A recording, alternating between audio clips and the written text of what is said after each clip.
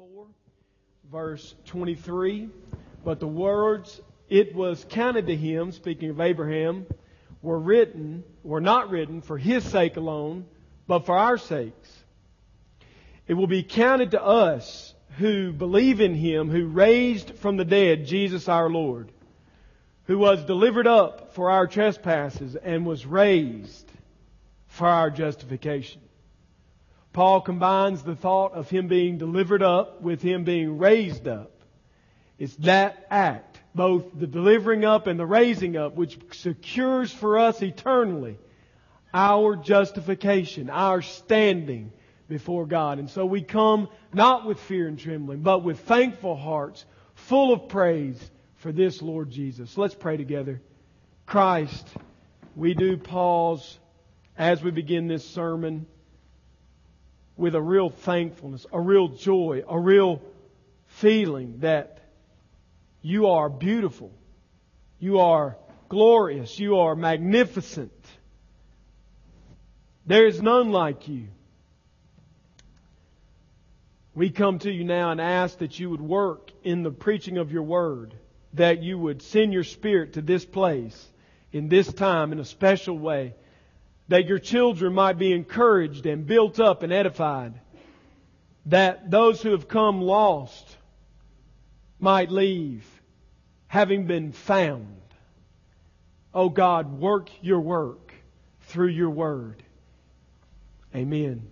You may be seated. Evidence that demands belief. Evidence that demands belief. Last week we looked at John chapter 20.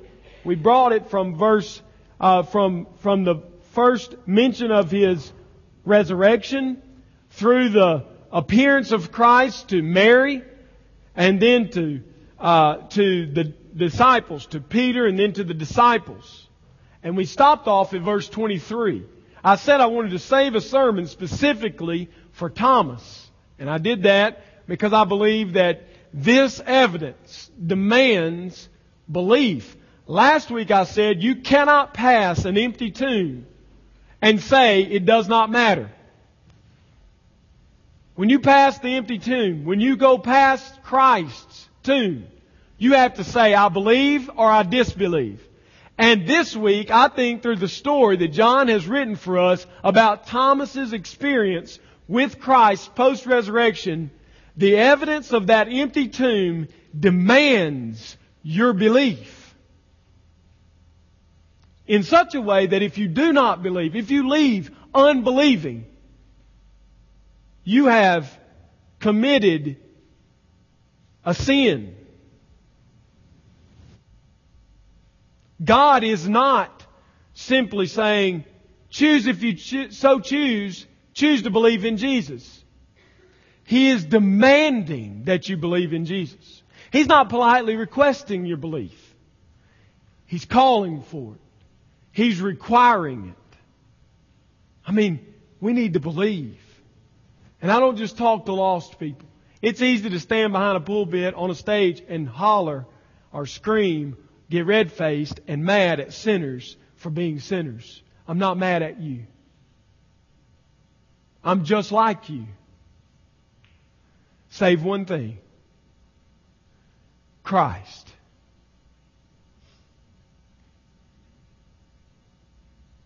I'm just like you. I'm not angry. But I'm begging. I'm pleading. I'm preaching to you as a dying man preaches to dying people. Believe in Jesus Christ and be saved. And that's what this story is. That's what Thomas's experience with Christ says. Believe. And so I want to read it with you. And I hope you're at John chapter 20. Verse 24.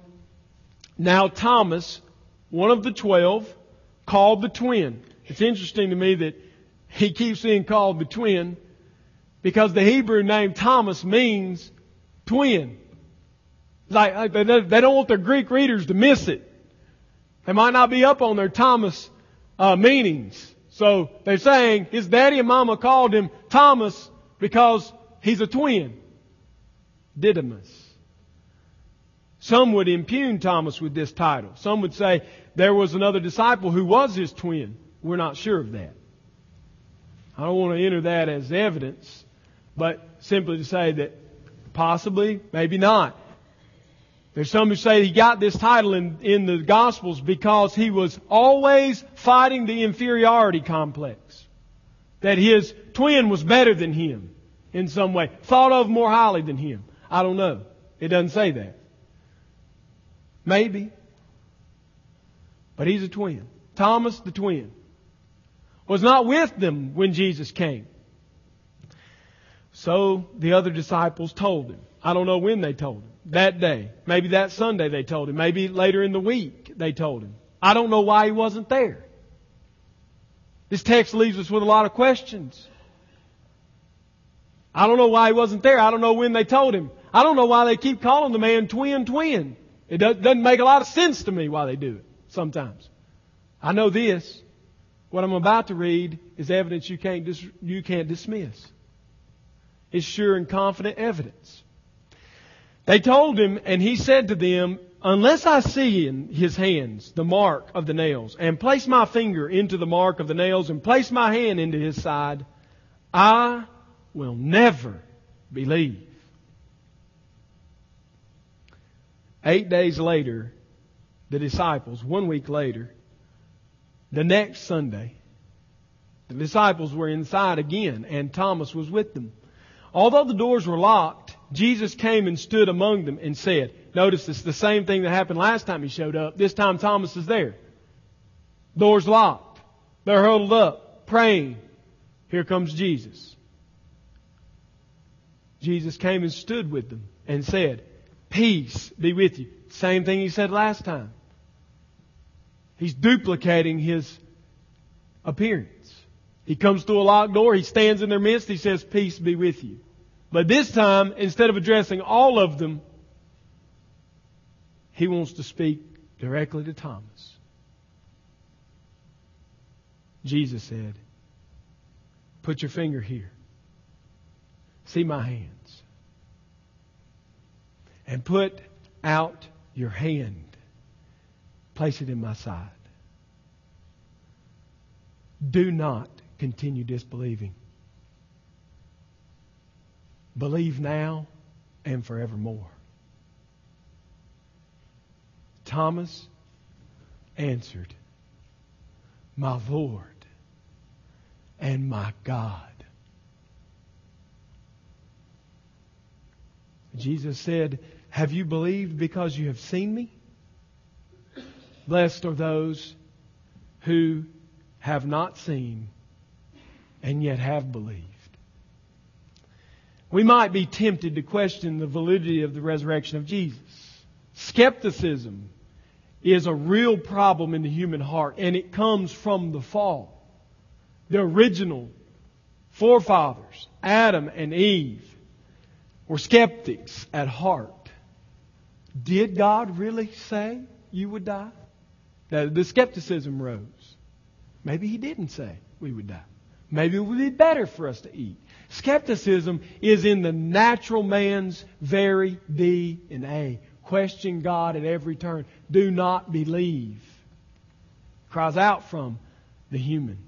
And it's increased evermore in the fall. It is a product of our fallen condition, we can say. Many people have questioned the validity of the resurrection because it is so unnatural, so miraculous. In fact, if it is true that Jesus did not rise from the dead, then the Christian faith is false.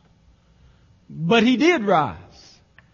The evidence of His resurrection is unavoidable. Not only is there clear and irrefutable internal evidence in the Scriptures from His followers, but there is external historical evidence. I want to give you a few. Because some of you came in here skeptics at heart. Oh, sure, a bunch of fishermen who hallucinate often and dream about a resurrection wrote about it. Paul, who fell off the wagon somewhere in the Jewish faith, wrote about it. It was probably modified hundreds of years later as it was passed down in tradition. How can we believe when all we have for evidence is the Bible? Well, I think the Bible is all you need. But I also know God has given us some other evidence. A Roman administrator named Pliny in AD 112 wrote this. They, speaking about the Christians, they were in the habit of meeting on a certain fixed day before it was light. Now, Pliny oversaw severe persecution of the church. He administrated it. What he's giving you is the way that he found Christians. The way he taught his soldiers to find them. Listen to how you will find them.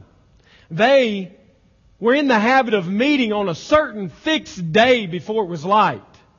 Sunday. Listen, brothers and sisters, non-believer, believer, ask yourself this. Why would good, faithful Jewish people change the day they worshiped if the resurrection is not true?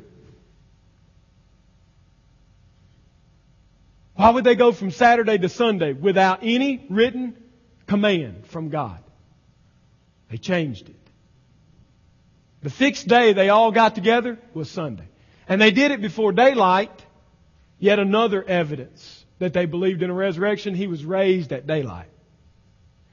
Just in the twilight moments. When they sang in alternate verses a hymn to Christ as if He a God. And bound themselves by a solemn oath not to any wicked deeds, but never to commit any fraud, theft, or adultery, never to falsify their word, nor deny trust when they should be called upon to deliver it up. After which it was their custom to separate and then reassemble to partake of food, but food of an ordinary and innocent kind. They got together at the break of morning on Sunday. Pliny says, you can find them. And they'll be singing a hymn to Christ as if He is God. Catch them before they leave, because when they come back, they're going to eat a meal. A love feast. Together. Pliny, AD 112. A Roman emperor sent this to Nazareth in AD 40. Now this is a remarkable thing to me. The Roman Empire is far flung at this point. Huge. From the edges of England through to the Middle East. Enormous. But the emperor takes time to write this to the people at Nazareth. Why Nazareth? Listen to these words. Ordinance of Caesar.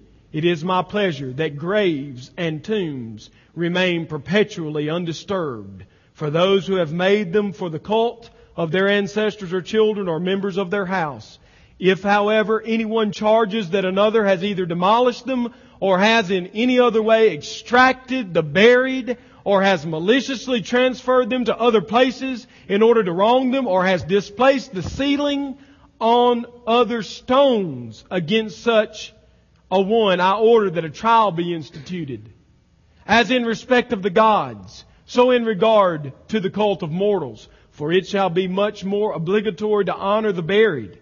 Let it be absolutely forbidden for anyone to disturb them. In case of violation, I desire that the offender be sentenced to capital punishment on charge of violation of sepulchre.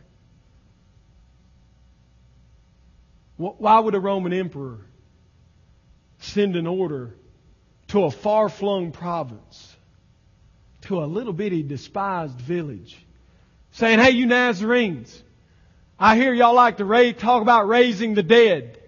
If I catch you stealing bodies from graves, claiming they're raised, I'll kill you. The evidence is not just internal to the Bible, nor to His followers, but to skeptics themselves. They're afraid. They're scared. Here they are in 40 AD, commanding nobody disturb a grave. Why? Well, maybe because the whole province of Judea was being turned upside down, and the world was being turned upside down because people were running across the world claiming that a man was raised from the dead, and nobody could refute their claim. Nobody could refute it. Justin Martyr in 150 AD, one of the earliest Christian fathers, wrote this. He wrote an open letter to a Roman emperor claiming that the emperor could find records of the birth of Jesus, the life and miracle of Jesus, and the reports of a resurrection of Jesus from the official reports filed by Pilate himself. He wrote an open letter challenging the emperor to look at the evidence. He not only wrote one to the emperor, but he wrote it to the leaders of the Jews and said, you can find it all documented by external sources in history. Jesus Christ was raised from the dead. What is Justin doing? Justin Martyr is throwing down the challenge. Disprove it. It's written as if it's fact. Find Him. Now, how could a man in 150 AD, just literally a few years since His death and resurrection, challenge people so assuredly that there was no body in a grave, without fear that they would find a body? Listen, we do not need external evidence. We have the evidence of the Word, and I'm going to tell you later, the Holy Spirit is all evidence that you need. But we have it. We have evidence. N.T. Wright, who I disagree with on so many things lately, wrote one of the best defenses of resurrection in his work, The Resurrection of the Son of God. He wrote these 6 statements as irrefutable. There's no way anyone can challenge this. Even the liberal scholars are left scratching their heads. He says this, first, in ancient times, both the Jews and the Greeks had a clear understanding that resurrection meant a restoration of a physical body after death. The Greeks believed that this was impossible. Some Jews had a belief in bodily resurrection, but only at the end of the age. What is he saying? The liberals charge, everyone back then believed people raised from the dead. It was widely held that people came up out of the grave. Funny, nobody wrote about it. Nobody claimed that this was something that happened on a regular basis. Mary Magdalene didn't go there, see nobody, and say, hey, he must have been raised from the dead. Neither did Peter or John. They weren't crazy, hallucinating fishermen and poor people running around claiming some commonly held belief of resurrection. It's just not the case. Secondly, the earliest Christian writer, Paul, clearly believed in a physical bodily resurrection, both of Jesus and in the future for believers. He clearly believes it because he wrote it in 1 Corinthians 15. If He Himself was raised from the dead, then we ourselves can expect those of us in Christ to be raised from the dead. It's not that there's some spiritual glorification which occurred, is what N.T. Wright's saying. His body came out of the grave. Third, from the earliest times, Christians believed in an empty tomb and a bodily resurrection of Jesus, who could be seen and touched rather than in some spiritual resurrection. Fourth, the resurrection stories of the Gospels are early, credible, consistent, eyewitness-based reports and accounts. They're clearly intended to describe a literal, historical event. This is not some object lesson. They're teaching history when they write. Fifth, the accounts of the appearance of the risen Jesus cannot be explained as some kind of fantasy, hallucination, or spiritual experience without external reality. It just can't be. There's too much evidence, is what Wright's saying. Sixth, he finally says Jesus' body was really dead, not comatose. It was truly buried, and it actually left behind an empty tomb that had been guarded by soldiers. His tomb really is now as empty as the cross. And it's on that statement that I say, Amen. Truth. His grave is as empty as His cross. And so therefore we are justified. The evidence for resurrection is irrefutable. It's everywhere. It's not just some places. Martin Luther's famous way of talking about the resurrection was to say that the resurrection is self-evident in the rebirth of this fallen earth in the spring blooming of the trees. God wants you to know there is a resurrection. There is new life, is His point. The evidence is external. The evidence is internal. The evidence demands your faith. Demands your faith. And so we're left with evidence necessary to believe in the real, bodily resurrection of the Lord Jesus Christ. But I know some of you are saying, I'm still unconvinced. I don't believe. And so it's to you. And to those who say, without even a thought, what's all the fuss about? I believe in a resurrection. Who wouldn't believe in a resurrection? I want to talk to both of you a little while. All right, this morning.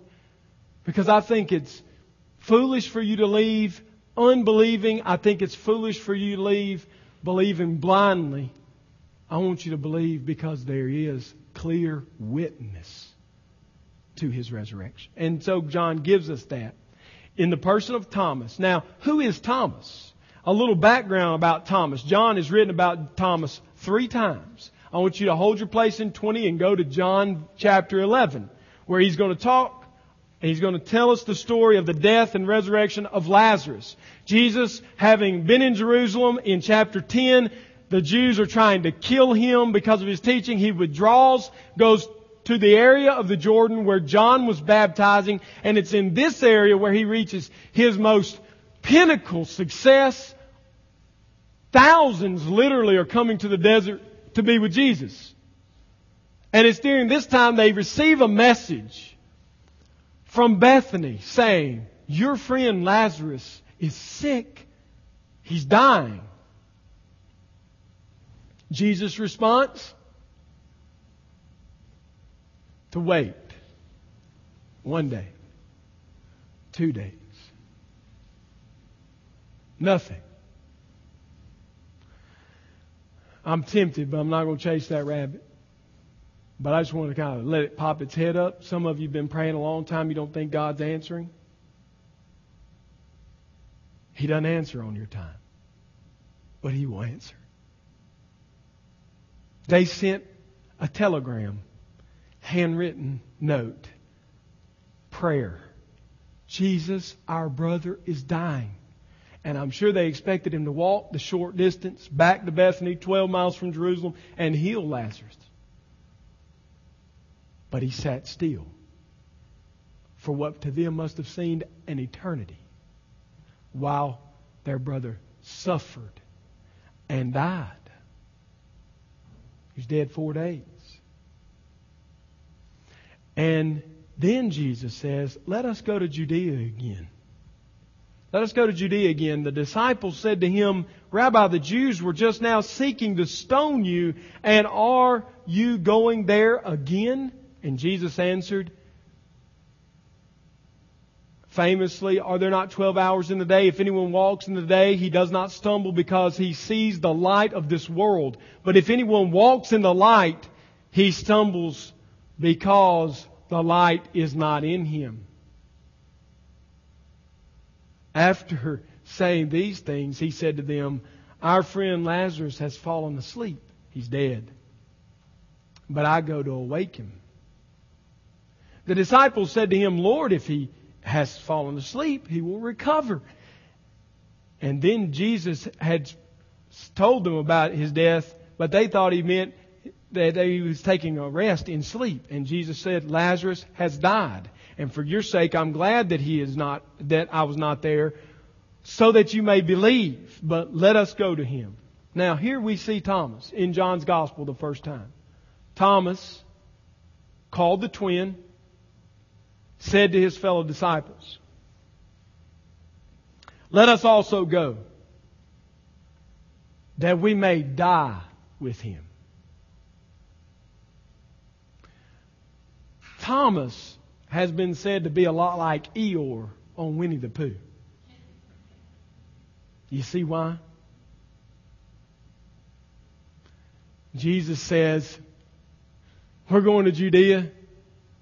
He's the light. You're walking in the light. He's dead. We're going to go wake Him up. Raise Him from the dead. Out of all of the positive, Thomas finds the rainy cloud. Maybe it's his personality. Maybe it's past experience. He's a pessimist. You've been around these people, right? He's a pessimist. He struggles. He is not going to give his faith to just anyone. He's a skeptic at heart. But let's be careful. He is not a coward. He is courageous. Nobody else in the circle stood up, sandals on, satchel in hand, and said, "Let us go with him, so that we too may also die." He didn't go expecting Jesus to raise Lazarus from the dead. He went expecting to meet those same Jews they left in John chapter 10 and receive the stones in his flesh. And yet he raised up and said, "I will go with him." So before we cast stones at him, as the Jews would have done, let's remember his courage. Let's remember his loyalty.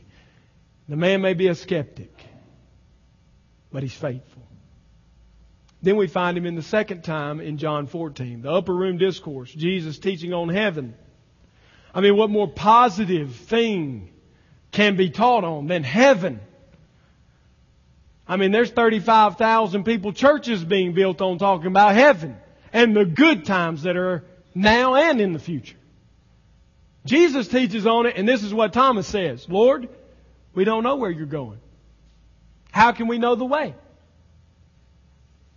Jesus just gave the greatest teaching on heaven ever given to man. And Thomas says skeptically, "A lot of luck we got getting there. We don't even know where we're going." It's just who he is, you know. It's inside of him. It's his nature. And then we find him in John chapter 20, where our text is, 24 through 31. Thomas makes a demand for evidence. The disciples had been in the upper room. Thomas was not there. We don't know why. We don't need to guess why. He just wasn't there. He was absent. And Jesus showed up. And they've told him. And Thomas, being Thomas, says, "No, I'm not going to believe until I put my finger where the nails were and thrust my hand into his side. I need tangible, physical evidence." Now, I've heard a lot of preachers ding on Thomas. Okay? But nobody else believed without evidence either. Mary Magdalene, she didn't believe until he called her name and he was standing in front of her. Peter's account, we don't know what happened with Peter. I imagine that was a tearjerker of a meeting. You deny Christ 3 times and then face Him face to face in His resurrection. All we get is He appeared to Cephas. End of story. That one was a little too personal, I think. Then to the disciples. None of them knew what to believe. They were all sitting up there wondering what to believe, and Jesus showed up and they saw Him in His resurrection. I can't help but think about the Olivet Discourse. And I don't want to push too far here, but I do want to say, remember Jesus told them, there will be many who will come claiming to be me. Be careful that you're not led astray. They'll come from the city. They'll come from within. They'll come from without. They'll drive you into the wilderness. Don't go. Don't believe them. So I just want to put out there that Thomas has even Jesus' own warnings to tell him not to simply believe everything he hears after the crucifixion. Okay? Nobody else believed without evidence. And Thomas not only has that on his side, but he also has the teaching of Christ himself about the false Christ which would come. And so when they tell him, he says, I need evidence. And some of you need that. You want that. You're calling for that. You're challenging for that. You're pushing for that with God. He demanded it. He didn't just say, well, it'd be nice if I could see Him. Look what He says. Unless, could He say it any more? He uses double negative terms here. Unless I see in His hands the mark of the nails, and place my finger into the mark of the nails, and place my hand into His side, I will never believe. Double negative. I will not ever believe it. Bold statement. I think it's driven from a lot of things. I think it's driven from the things I've shared with you. I think it's also driven from His loyalty. He wasn't about to give His loyalty to anybody else save Jesus Christ. So He's just looking for evidence. He demanded it. And then He receives a merciful answer to the request of evidence. He receives a merciful answer. They're gathered together on the 8th day, that next Sunday. In the way of Jewish timing, it was the 8th day. They're there after nightfall, probably, gathered in the room, upper room, Sunday evening. And Jesus shows up. Jesus, notice, does not rebuke one time. He does not rebuke. He does not lose His cool. He does not call names. He does not put Thomas down. He says, peace be with you. Peace be with you. Some of you are demanding evidence. You want to know, is this real? And I want to tell you. You remember I said this, when He calls you, it won't be rebuke. It'll be love. It'll be gentle. It'll be hands extended. Believe. Don't go on disbelieving. Believe. Our Lord is tender. He is loving. He is merciful. And He stoops to the sinner, never asking the sinner to raise himself up. He's not telling you to be better and to be more sturdy in your faith so you can believe. When He comes to you, lost man, woman, child, He will come on your level through His Spirit. And He will gently draw you into His heart and say, believe. I'm real. I'm alive.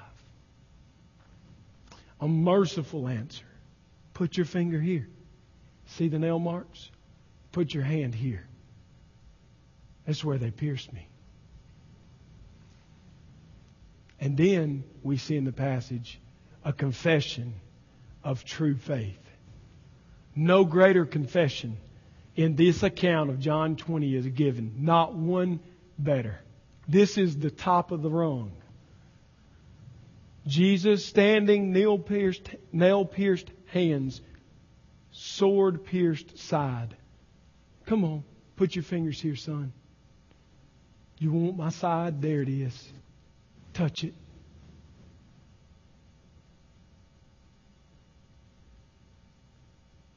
And He falls.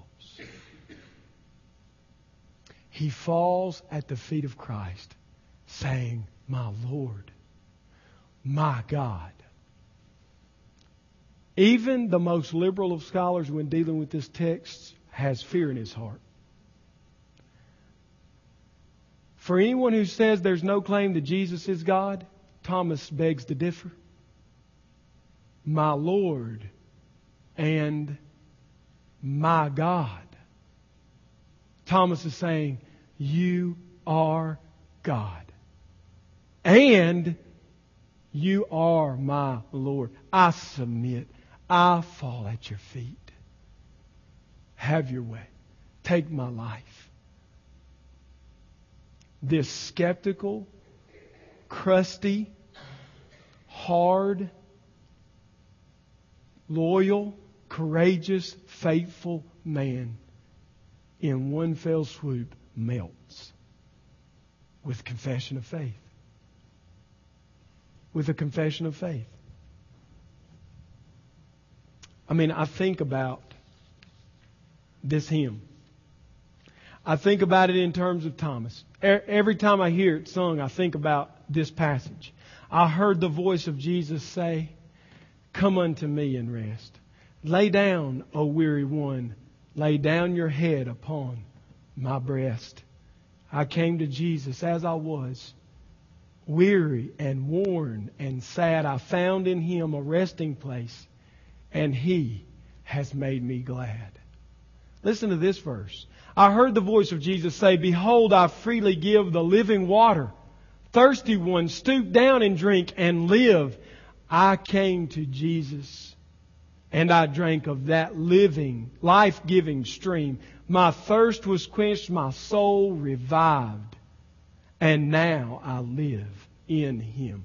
I heard the voice of Jesus say, I am this dark world's light. Look unto me. Your morn shall rise, and all your day be bright. I looked to Jesus, and I found in Him my star, my sun. And in that light of life I'll walk till traveling days are done. I think in that moment, Thomas thought back to John 11, where Jesus said, when you have light, if you stumble, the light is not in you.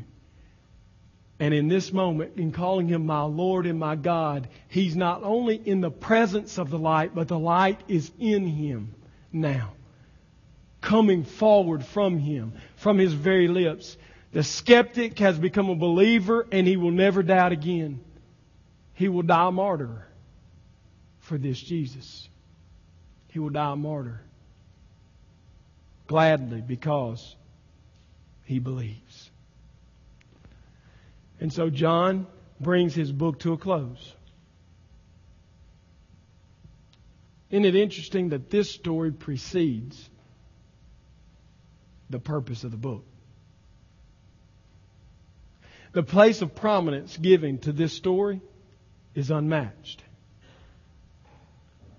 He tells the story of Thomas, and then he closes with his purpose. Now Jesus did many other signs in the presence of the disciples, which are not written in this book, but these are written so that you may believe that Jesus is the Christ, the Son of God, and that by believing it you may have life in His name. So, as I close, I simply ask, Christian, do you find yourself in the place of the despondent one? You know, those that you love are dying, sick, losing their jobs. That child you've prayed for all these many years remains in unbelief. You find your heart at times despondent. This is for you. Like Thomas, Jesus, through the Spirit, makes Himself known to you and says, believe. Maybe you came a skeptic. Maybe you came doubting. Maybe you came saying, yeah, this Jesus stuff is all good, nice for some, but for me, I just can't believe. I'm begging you to beg Him for evidence. Robert Stein, in talking about this passage, said, the greatest evidence is not the historical record. It's not even the biblical record. The greatest evidence is the effect of the Holy Spirit on millions since that day to believe willingly in a risen Christ. Have you stopped to think of that evidence, skeptic? There's no other religion on the face of the earth who claims their leader died and was raised from the dead. Not the Muslims, not the Hindu, not the Buddhist, not the New Agers. There is no other religion, no other system that claims their leader is God. He came in the flesh, lived a perfect life, died at the hands of sinners, in their place, receiving their guilt and giving His righteousness and raised from the dead. There's not another one. And yet, good, believing people with more than average intelligence have placed their faith in this fool's lie, as the critics would call it. That alone should cause you, as a skeptic, to say, what makes me think I'm right and they're wrong. I challenge you to talk to one who has seen Christ's resurrection, not with their physical eyes, but with eyes of faith. I challenge you. Talk with them. So whether you are a Christian, long time and struggling, or whether you're a doubter, a non-believer, a skeptic, this story, this man Thomas, points you to one man, Jesus Christ. Living, crucified, buried, resurrected. And the only thing left is the verdict for you. Belief or non-belief. Belief or non-belief. I'll leave it with you. Be glad to sit and talk with anyone for any amount of time over the Word, over your life, over this Christ. But do not pass Him by in disregard, without a thought. Because as He stood there looking at Thomas, hands outstretched, side exposed, in mercy, if you wait to see Him with your physical eyes before you make a decision, it will be too late. For in that day, many will come before Him. Those same nail piercings and scar in the side will be there, evident, on display. But He will be as a judge, not as a friend. Believe on Jesus Christ and be saved. Let's pray. Father, help us now. Go with us.